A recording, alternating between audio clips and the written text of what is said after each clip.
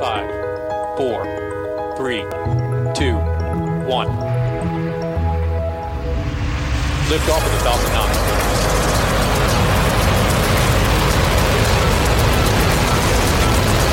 Falcon 9 clear the towers.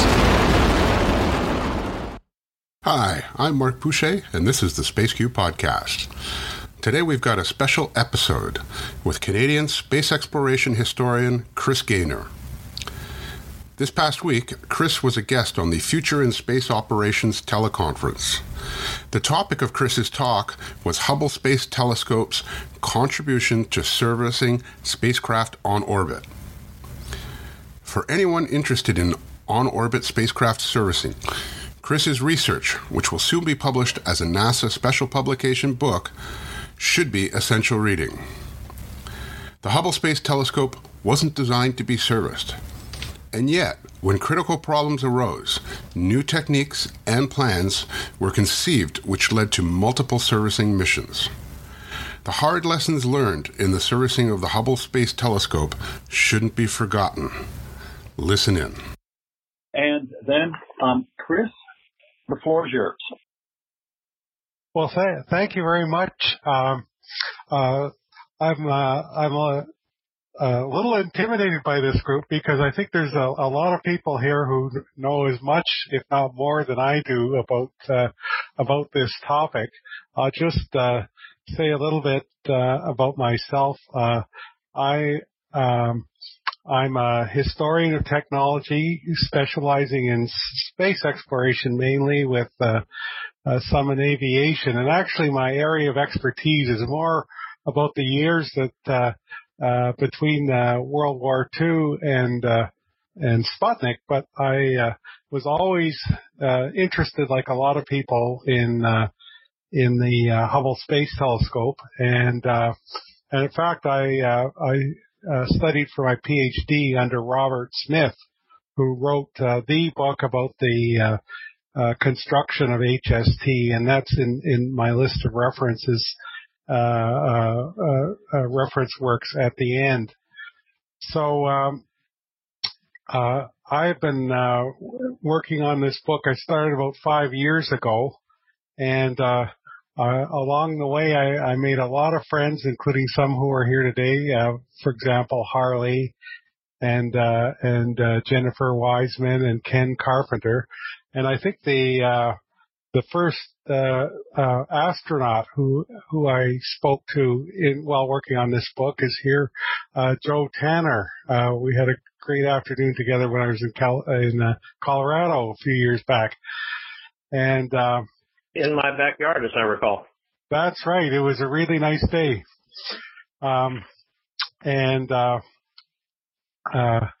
So anyway, the book is the book I've been working on, which is a history of Hubble operations, basically, which was commissioned by NASA Goddard, is now in production. I just saw the mock-ups of the cover recently, and it's a really good cover. And hopefully the book will be out around the end of the summer. And it, as I mentioned earlier, it's being published by NASA, so you will be able to buy the book, but also it will be available as a free download from the NASA History website. So even if the printing gets held up by the coronavirus, I would think there's a chance it will be still available in that other form fairly expeditiously. So, by the way, if anybody wants to comment in the course of the talk, that's fine with me. So I thought I would start off with slide number 2, which is just a lot of the basic facts about the Hubble Space Telescope. I don't, some of you will need this more than others, but it had been thought of for a long time, and nearly 100 years ago, Airman Aubert talked about it, and then in 1946, Lyman Spitzer wrote the paper that kind of set some of the more detailed ideas about something like Hubble. And Hubble, of course, was not the first space telescope. Well, we had several others before it, like the orbiting astronomical observatory and things like that. And but anyway, the formal work and approvals for Hubble began in 1977 when it got approved by Congress, and I'll just mention that the ESA is involved with Hubble as well for roughly about 15% of the contributions and the observing time on Hubble. Although I think Europeans would mention that in the merit-based process they have for setting out time allocations for Hubble, they get more than 15%. So they've actually never had to call that into action, that they have a minimum 15%. Hubble had a very difficult gestation. The late 70s and the 80s, of course, were a time of budgetary difficulties on various levels, and then in the case of Hubble, you had two centers involved in its creation. Marshall was the lead center, and Goddard was supervising the creation of the science instruments. And once Hubble got into orbit, the responsibility for the spacecraft was handed over to Goddard. You also had a couple of major contractors.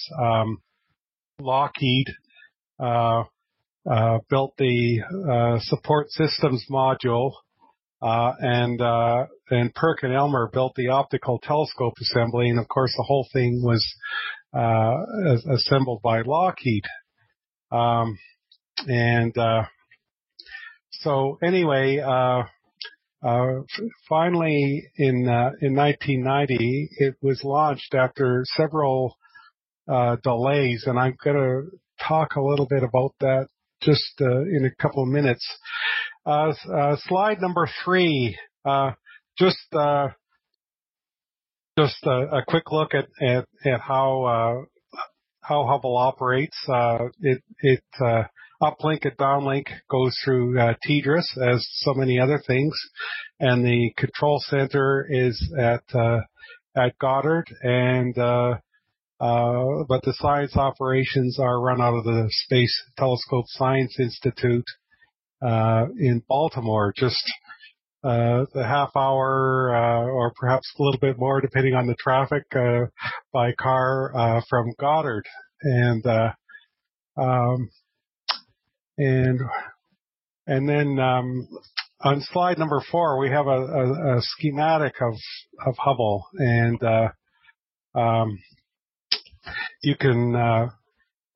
I think what I will point out is on the left side you see the axial instruments there, which when they're taken out, they're the ones that were designed to be changed out. They kind of look like phone booths, and then above is the where the radial instruments are now. There's four of those.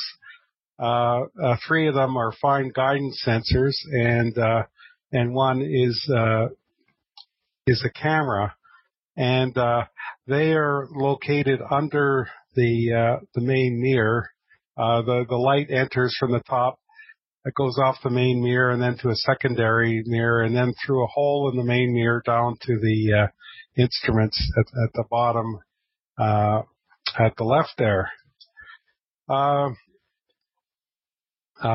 Slide number 5 is a list of all the various instruments that have been on Hubble during its 30 years of operations.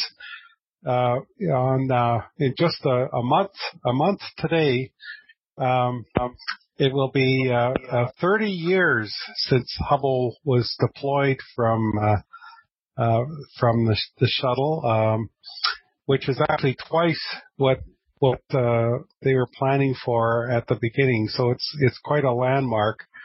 I imagine there were going to be some celebrations which will probably be affected by coronavirus. I hope they take place later in the year, and maybe I'll be able to take part in them with my book. But anyway, you can see here that there's been a lot of different instruments on board Hubble, and I've noted the times that they were on board Hubble.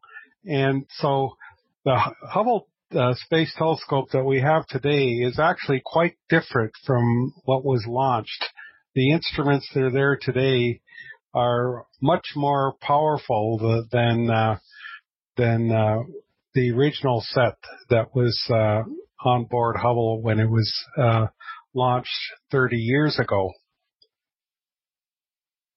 Can I ask a quick question? You have dates on some of these, like the CoStar, you say only goes to 2009. What do you mean by that? Okay, it was removed during servicing mission 4. So, yeah, the ones that were there from 1990, they were there when Hubble was launched in 1990, and then you see for example, right at the top, you see the wide field planetary camera, and then it was replaced on servicing mission 1 by the wide field planetary camera 2, or for example, you see the under spectroscopy, you see the Fate object spectrograph and till 97, and then in 97 it was STIS was put on board by Joe Tanner and his friends on the servicing mission 2. So that's kind of how that works. So and I'm going to walk through the various servicing missions in a minute. Does that help you? No, well, I'm actually curious. When CoStar was removed in 2009, which is what this implies, was it then a part of the wide field camera 3? No. Maybe. Well, basically, CoStar carried mirrors on it, which adjusted the light going to various instruments to deal with the spherical aberration in the main mirror. And over time, when new instruments were put in, they were designed to compensate for the spherical aberration within the instrument. So actually, well before 2009, CoStar wasn't needed anymore. So they could just put in another instrument into that slot.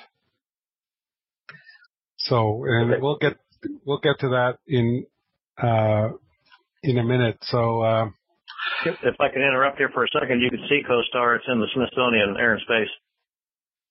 That's right, along with PIT 2, which took a lot of the really famous images that Hubble is famous for. So actually, I had in an earlier version of this show, I had a picture I took myself of CoStar at the Smithsonian, but I took it off to kind of make the file a little smaller. So anyway, we're into slide number 6 now, and while Hubble was being built, there was various ideas about where changes and repairs should be made. At first, they were thinking about doing it on the ground, and as time went on, NASA thought it made more sense to just design it so that it could be serviced on orbit and not bring it back. There's a whole lot of reasons for that. The great expense involved in carrying it up and bringing it back, the danger of contamination back on Earth, the danger from the vibrations you have during launch and reentry, and also the idea that, if you bring it back and somebody decides to save a few bucks, it might not make the return trip into space. So, eventually they just decided that it would be, launched once and serviced on orbit.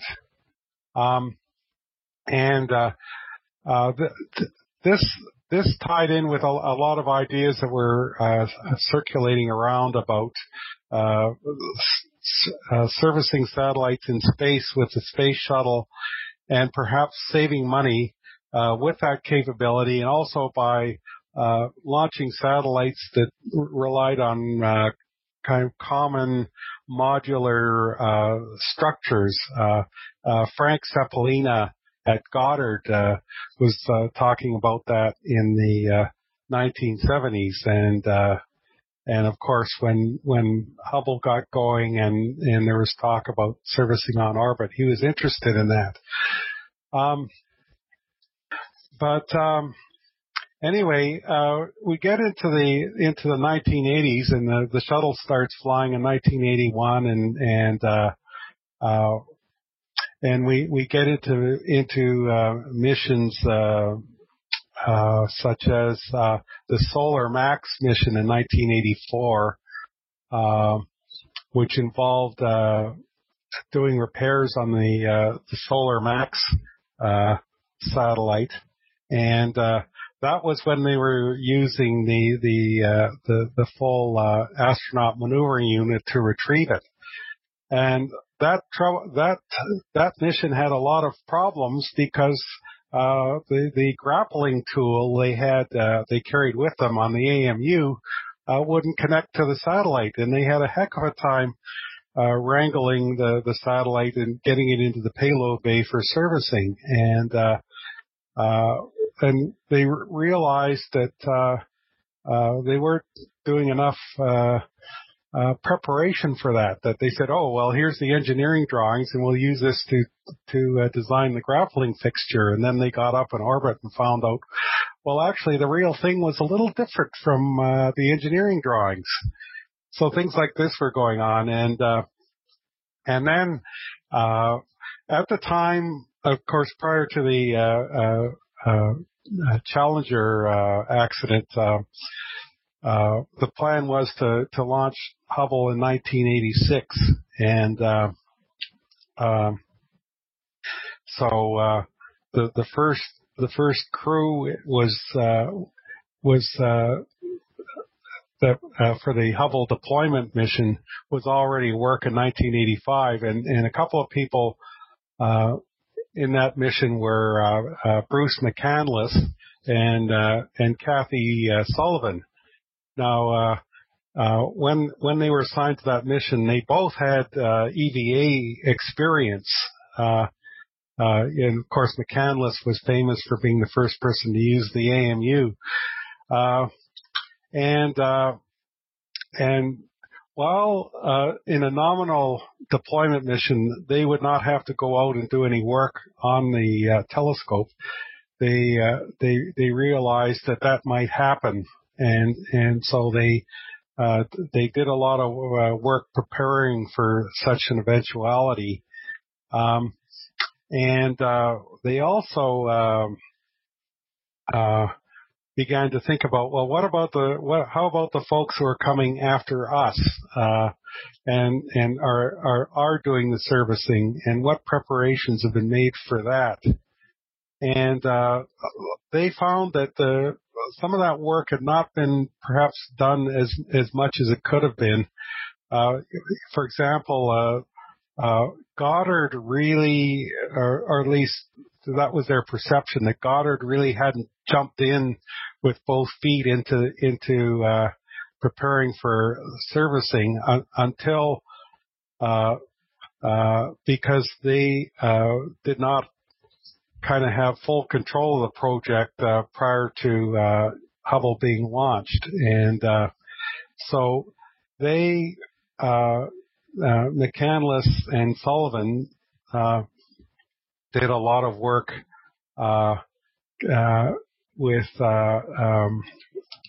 who was it? Ron Sheffield, I think was his name, who to learn about how Hubble was designed and look at it from a view of astronauts coming in to service it. And of course, as things turned out, because of the loss of the Challenger, they had a lot more time to work on that than they had anticipated. And but for example, they found that things like the foot restraints that they would use when they were working around the telescope. Usually, one of them would be on the Canadarm or the shuttle remote manipulator system, and then other foot restraints elsewhere. But they weren't adequate, so they redesigned them and suggested things like some changes to make it easier to access certain instruments, and even labels in certain places inside the telescope to make it easier for astronauts. And so anyway, in the event in 1990, their mission STS-31 on Discovery finally flew, and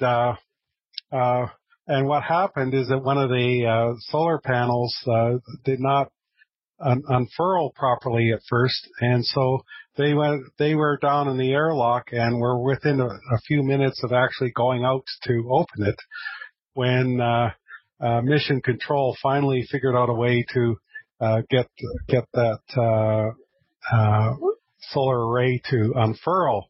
So they actually did not see the deployment that they had worked so hard on because they were down in the airlock.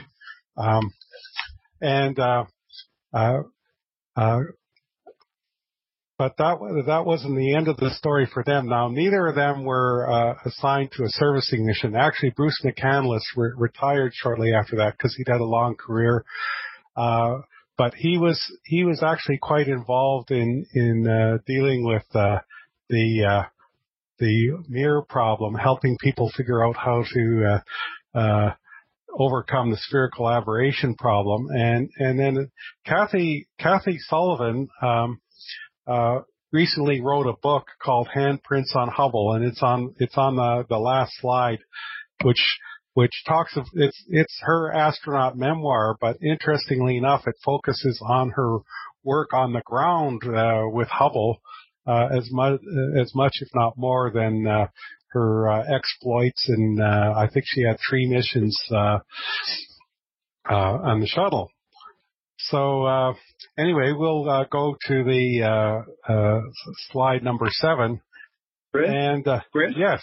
Yes. Harley, now, before you leave 6, I've got 2 questions, which may require more elaborate answers at this time, maybe little short answers. One is, I read your interview with Seppi in the recent issue of Quest, and Seppi, in discussing the initiation or the early days of satellite servicing, refers to, now I can't remember the guy's name, the senior NASA administrator that declared that our big satellites will be serviced in space. That will be the way they are designed. So question 1A is, remind me of the name of the NASA administrator. But the more serious question is, although Seppi had been thinking about this and so on, where did the NASA, it wasn't the administrator, but it was one of the senior administrators. Where did he come up with this idea? The way Seppi describes it, it's like out of whole cloth. Actually, now I forgot this. Oh, I know. The second question is, there was, when I worked for Seppi several years ago, it was commonly stated, and was it true or not, that despite the request or the edict from this yet to be named senior NASA fellow, JSC put up a bit of a fight, bit of resistance to using the shuttle for servicing, and it simply was a relentless push by SEPI and others, including actually some welcome senior individuals at JSC who finally said, yeah, we really ought to pursue this. So apologies for the multiple questions. Your answers? Oh, okay. Well, I'm actually not sure who the senior administrator was. Oh gosh, I'm tempted to say George Lowe, but I think that's more a guess than anything else, and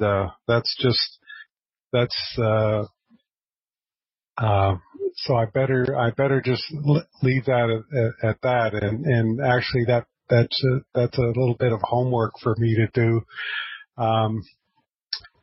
because I didn't get into that part of the story in huge detail.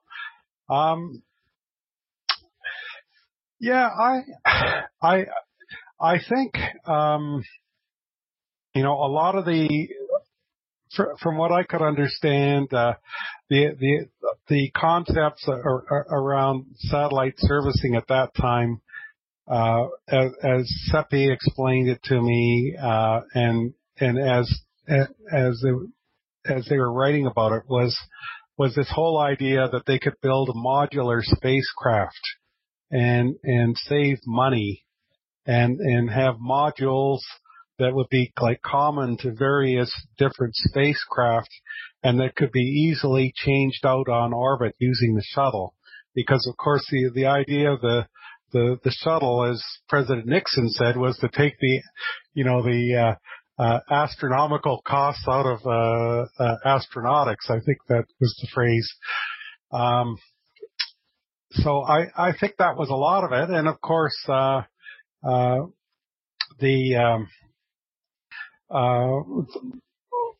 everybody had been brought up with these ideas, the things in the 1950s that Werner von Braun and people like that talked about, where you would have spacewalking astronauts working on spacecraft. And actually, one thing I was going to make at some point in this talk was to point out, that we have robotic spacecraft, and we have crewed spacecraft. We used to say manned and unmanned, and but there's always been a lot of talk about astronaut-tended, or they used to say man-tended spacecraft. There's always a lot of talk about that, but I think the best example of a crew-tended spacecraft is Hubble, and perhaps you could argue that was the only one. So yeah, some of the really deep roots of all that it's interesting. It probably needs a bit more digging around by my historian friends and myself. Okay, great. Thank you. We probably need to move on. By the way, I just looked up the interview. I've got the most recent issue of Quest next to me. It was George Lowe. Yeah. Okay. Well, there you go. Yeah, we will service. Future major missions will be serviced. Yes. Yeah, because he was there very early in the shuttle program. That's why I hesitated a little bit, because I knew he was gone by the time it really got going. So anyway, I was about to turn to slide number 7, which is the famous spherical aberration on Hubble. Hubble had quite a difficult commissioning period, and there are all sorts of issues. One was that they found the jitter problem right away because of the designs of the first solar arrays, which came from British Aerospace, one of the European contributions. But anyway, the way they were designed is that they shook quite a bit when Hubble move between the day side and the dark side of each orbit. And of course, it's happened, every 45, 47 minutes or so. And this reduced the amount of time that Hubble could be imaging. So that was a big problem. There was various other things. And I must say that my research convinced me that Hubble, if Hubble had been launched in 1986, if there had not been the awful loss of the Challenger, the Hubble mission might have been a complete failure. There were a lot of problems that were still hadn't been completely solved. There was a set of solar panels, for example, that were just go up in 1986, and they found out from bringing back the long duration exposure facility and things like that, that the materials on that on the original set of solar panels would not have lasted very long in the environment of space, being struck by atomic oxygen. There was a lot of software problems and various other things, and I think it would have been, if people thought they had problems in 1990, they would have been a lot worse with deployment in 1986. But anyway, they started taking images in May, and the very early ones didn't look too bad, but expectations were low. They actually, NASA and the Institute put out releases saying, well, here they aren't too bad. But as time went on, they realized that there was something wrong. And it took people a number of weeks to kind of wrap their minds around what had really happened, that the mirror was precisely ground to the wrong shape. And when this was announced by NASA, it was a really terrible time for Hubble, and I won't go into that. You can read more about it in my book, but as soon as that was determined, people started going to work on it. As I mentioned in this slide, we had the optical review panel and various other panels were at work figuring out the exact nature of the problem and how it could be dealt with. And then of course, as Hubble got going, because they didn't just sit there, they did start using it. The images were still better than anything that could be, and the other data, from what could be obtained from the ground. So there was actually some useful work done during that time. I think our friend, Sally Heap was one of the first people to, come up with some interesting work. So, we'll go on to the next slide. A quick question before you go on. As I recall, when I was visiting Kodak, there was a second mirror which was ion milled by Kodak, and yes, NASA chose one of two, which unfortunately was the wrong one in retrospect. Can you make any comments on that? Because the Perkin-Elmer mirror was mechanically ground, as I recall. The Kodak one was ion milled. That's right. You're right about that. And you can go and see the Kodak mirror in the Smithsonian. It's there. I won't guarantee it 100% because I know some of the exhibits are closed right now, but the last time I was there a year or two ago, it was there. So it was just, the Perkin-Elmer mirror was the main mirror, so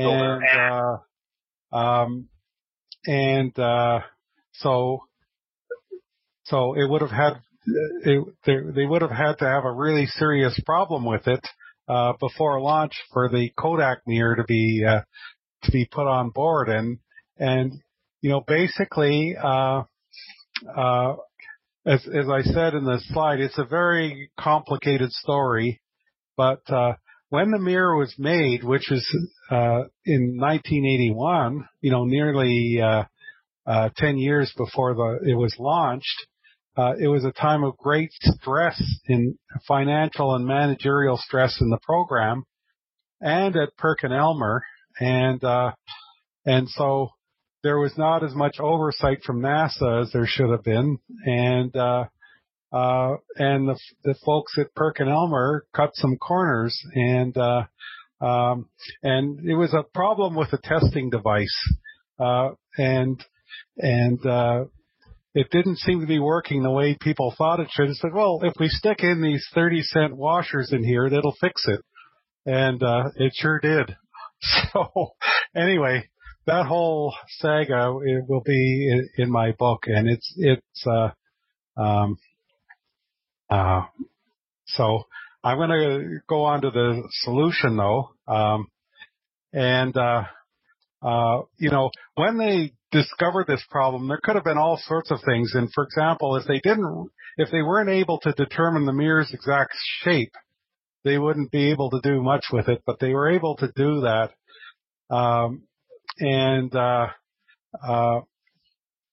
And actually, even before that, the problem was announced to the public, a big part of the solution was already in play. Now, Ed Weiler, who was involved in various roles in running the Hubble program over the years, early on had decided that the main camera on Hubble, the wide field planetary camera, they should probably start as soon as possible to build a backup for it in case there was a problem with it.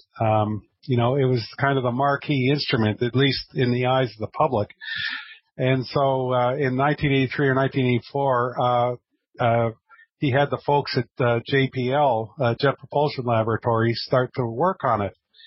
And so in 1990, when the spherical aberration was discovered, and some of the first people who kind of started to think about, well, what do we do now? We're people at JPL. They realized, well, if they could engineer the second camera, WIFPIC 2, so that it would compensate for the spherical aberration. So that got going fairly quickly. But there's also, there's all those other instruments there. What do we do about those? Because we can't change out all the instruments in one servicing mission. And there's all sorts of ideas going around. And the Institute, I think it was a very difficult time at Goddard, particularly because they were just kind of handed the keys to Hubble as all this was going on. People at the Institute pulled a panel together, and they looked at roughly 20 ideas, which various things, send have an astronaut go down the inside the telescope and do something with the mirror. And Bruce McCandless was on that panel and kiboshed that idea. But anyway, the solution that was eventually worked out involved taking out one of the instruments, which turned out to be the high speed photometer, and putting in another instrument, for want of a better term, called CoStar, which contained tiny little mirrors, not much bigger than a quarter, that would be moved into the light path coming from the telescope, and the mirrors would be shaped to compensate for the spherical aberration and allow the remaining three instruments there to operate properly. So the beauty of that is that it could be just changed out like a normal instrument. And anyway, the work began for the first servicing mission, which is already planned for 1993 sometime. On Endeavour, and by then NASA was in a whole world of pain for various other things. Various other things were going wrong, and that servicing mission really had to work, because if it failed, some people thought NASA itself could be at stake. So the EVA crew for that mission was chosen quite early. Story Musgrave was basically in charge of that part of the mission, and they did a lot of training in the tanks at Marshall. They still didn't have the Sonny Carter facility and its huge water tanks yet at Johnson. So they trained in the wet F at Johnson and also the bigger tank at Marshall. And they spent 738 hours training in those tanks. It was Musgrave, Thomas Akers, K.T. Thornton, and Jeff Hoffman who prepared for that mission. And that mission was just reviewed to death. They appointed a mission director for the first time in the shuttle program. They had a backup EVA astronaut ready in case there were any issues. But there was a whole lot of other things that had to be worked on in that mission. It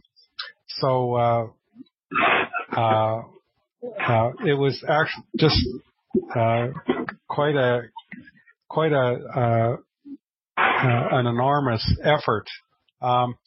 I think we'll just take a look at the next slide, number 9, and just a part of the preparation that's often forgotten is that, and this involved people at Johnson and Kennedy Space Center, and of course Goddard, was preparing the equipment for the missions. You had at the back there, you can see the flight support system, which supported the space, supported Hubble while it was in the payload bay, and it could be rotated around, and it contained electrical and other connections to the shuttle. And then you had the various carriers, which were usually different for each mission, depending on what work had to be done in that mission. So there was a huge amount of work there done for that. And anyway, that mission was a huge success. They had the 4 EVA astronauts were divided into teams of 2, and they had 5 different EVAs. So one team did 3 EVAs, another team did 2 EVAs. And originally, the idea was, we'd only do 2 EVAs on each mission. But as the time drew nearer, they realized, hey, we're going to have to do 4 EVAs, and then they finally agreed to do 5 because there was so much work to do on that mission. They had to change out the gyros, as I said, change out the solar panels, and those instruments, and there was a huge amount of work that had to be done. Actually, there was a huge amount of work that had to be done on every servicing mission. We'll go to slide 10. So this covers the next 3 servicing missions, which sometimes get forgotten in kind of in the rush of events. But each one was kind of a distinct mission, and certainly a huge amount of preparation went into each one. Servicing mission 2. And Joe Tanner, who was on that mission, is with us today. Most people refer to that as kind of an upgrade mission. They installed a fine guidance sensor, a new one, and took another one out, and changed out a couple more instruments, STIS and NICMOS. And I think in some ways, servicing mission 2 was kind of as close as you would get to what people envisioned a servicing mission would be. Do you want to say anything, Joe?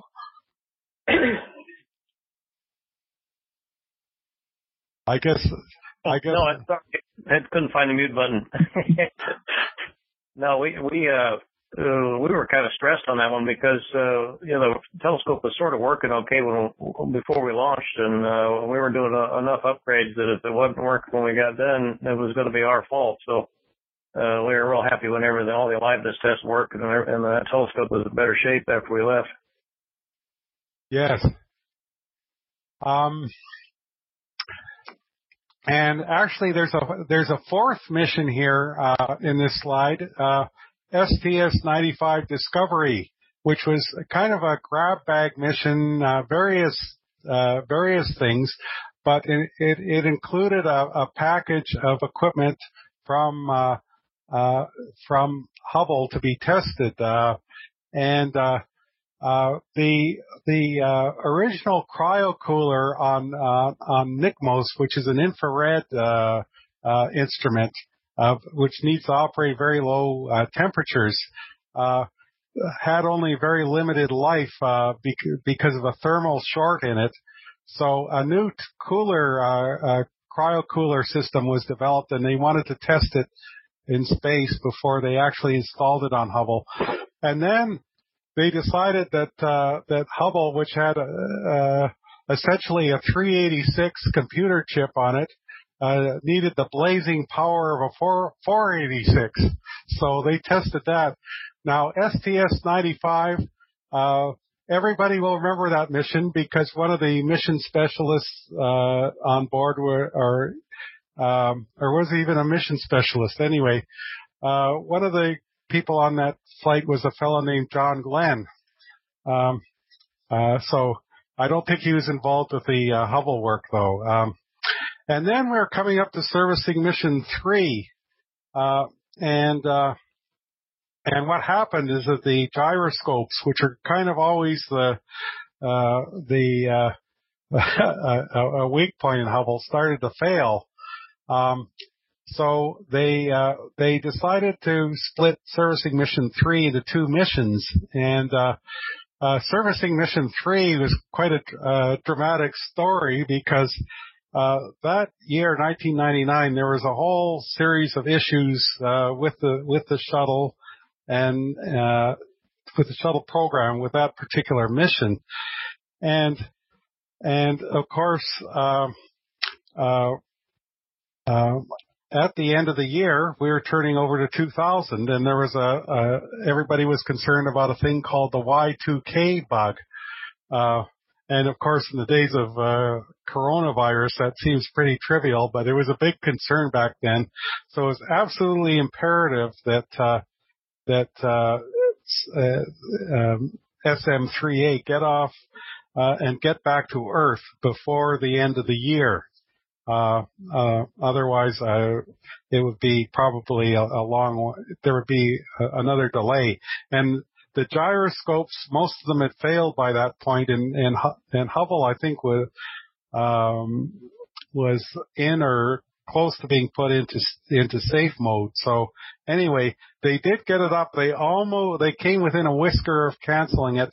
They got it off, and it was there was no instruments really changed aside from a fine guidance sensor, but it was installing that computer that had been tested the year before and the new gyroscopes. And then the rest of the work and some more was done on servicing mission 3B, which was the Columbia mission in March of 2012. replaced the faint object camera with the advanced camera for surveys. The third set of solar arrays, these were actually built by Lockheed Martin for Iridium, and they were smaller and more efficient than the because of the passage of time than the previous arrays. So just an important comment was that as time went on, we're getting out beyond the contemplated lifetime for Hubble, and things needed to be changed out that they didn't plan to actually change, and people like Frank Zeppelina's team at Goddard did some amazing work developing tools to help the astronauts change out equipment. Some of it involving taking out 100 screws and making sure you didn't lose the screws and things like this. And of course, if you want to set yourself a challenge as Joe and perhaps even somebody like Bonnie Dunbar could tell us, try doing some of this fine work while you're in a pressurized spacesuit. It's pretty tough work. The next slide, I think this is 11, is just a little schematic of what went on in all the servicing missions. So you can look at that at your leisure, and we'll move on to servicing mission 4, the fifth and last servicing mission. This had an incredible. The story of this mission is really something, because after the loss of Columbia in 2003, in the Columbia flight following the servicing mission 3B, there was a new emphasis placed on safety, and basically the shuttle after Columbia was dedicated to working in the International Space Station. And there, if you ran into a situation like what happened in the Columbia disaster, the astronauts had a place to go, the space station, but you didn't have that option with Hubble, because it was in quite a different orbit. And I know that you could see movies like Gravity, I think it was, where they went from the station to Hubble, but that just wasn't on. And so there was a great deal of danger. And so Sean O'Keefe, then the administrator, canceled servicing mission 4. That was very controversial. I think in working on that, he was concerned about the safety issues that had been identified by the Columbia Accident Investigation Board, but also about the time that would be required to get that mission up with whatever changes would be made. So anyway, I discussed that in some depth in the book. So during that time, NASA thought about, what about launching a robotic servicing mission? And the idea was to take the Dexter robot, which is being developed by McDonnell, Detweiler and Associates in Canada, and then of course now it's part of Maxar, although I think it's being spun off. And they were building Dexter, which up here in Canada is called the Canada Hand, and it was going to be attached to the mobile servicing system on the space station, which it eventually was, and it would get to the to Hubble on board a kind of a bus spacecraft that Lockheed Martin was going to work on.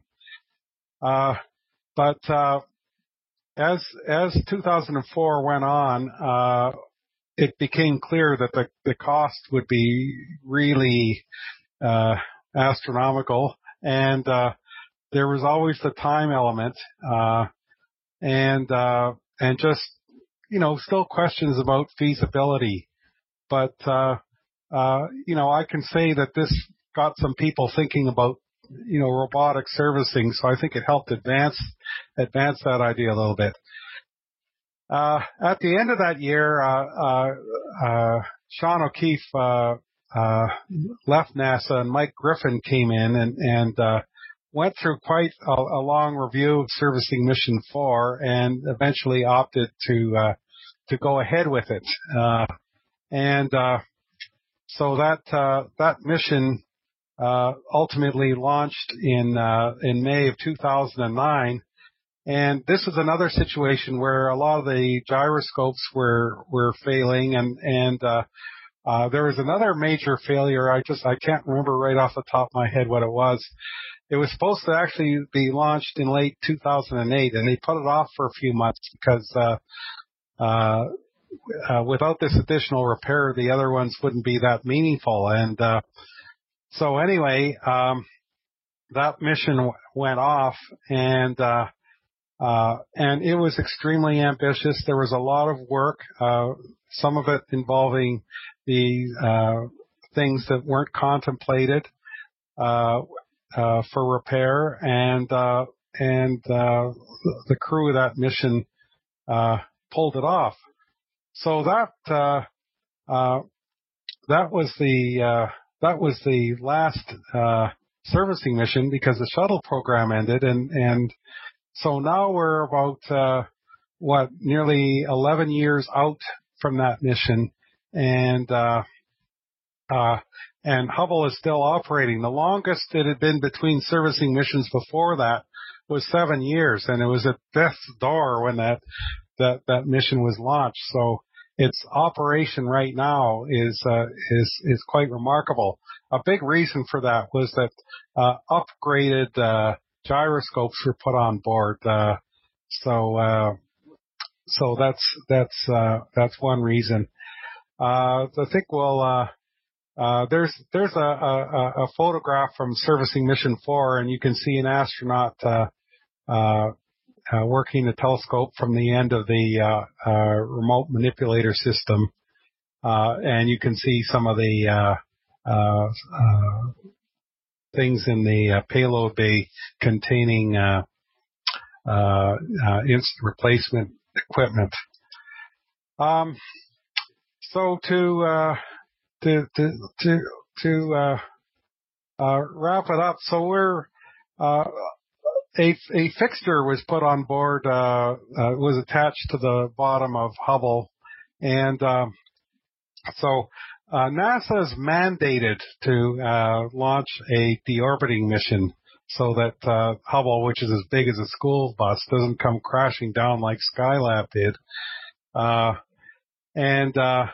But most estimates have it remaining in orbital attitude, in orbit until the 2030s.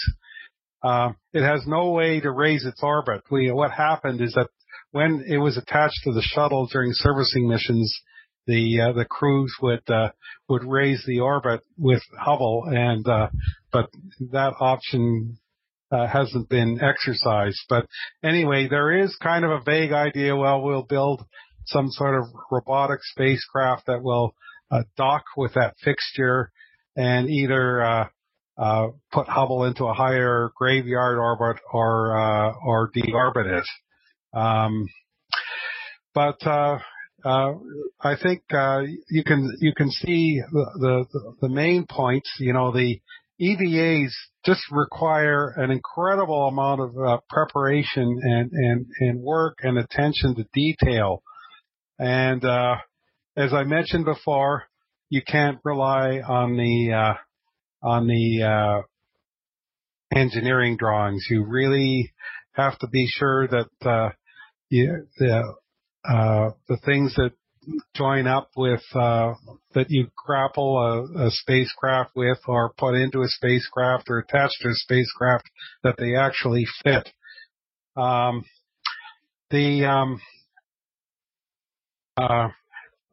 the work that went into these servicing missions and the lessons learned were applied for the construction of the ISS. I think the construction of the ISS is just a remarkable success, and I think a lot of it is due to the work that was done on Hubble servicing, and I think it's embodied in this call because Joe Tanner, who's with us here, after he worked on Hubble and servicing mission 2, he went on to be one of the people who helped construct the International Space Station. And so if you don't believe me, you can ask him. So anyway, the ultimate outcome of this beyond the ISS is still it still kind of remains to be seen. At Goddard, the group that was headed by Frank Sepulina for a long time, Seppi is retired now, although I'm sure he's still around Goddard a lot, is now known as the Satellite Servicing Projects Division, and I know they're working on a number of ideas for servicing satellites, and I think some of them for the Department of Defense, and it remains to be seen what comes out of that. And of course, earlier a few weeks ago, we had a very interesting development where a private spacecraft that I think was Northrop Grumman, if I remember right, was launched and docked with a communications satellite, and is going to provide fuel for it for a few years. So but the ultimate outcome remains to be seen. So I think I will leave it there. My last slide, number 15, has a couple of reference books if you want to read some more about this. So thank you very much. Well, that's a wrap on this podcast. If you have comments on this episode, you can email me at podcast@spaceq.ca. I read and answer all your comments in a timely fashion. You can also find SpaceQ on Twitter at Canada in Space, and we post all our articles and podcasts to Facebook. Regardless of which app you use to listen to us, we would really appreciate it if you could rate our podcast and write a review. Of course, that's only if you like us. Your rating and review will help us in getting the podcast widely listened to.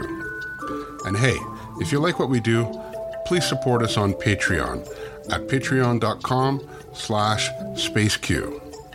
Lastly, if you haven't listened to the latest episode of our new podcast, Terranauts, what are you waiting for? Host Ian Christie is a natural interviewer who knows how to tease good stories from those who work every day in space but don't go to space. Terranauts is available on Apple Podcasts, Google Podcasts, Spotify, and your favorite app. Listen to it now. Thank you, and we'll see you next week.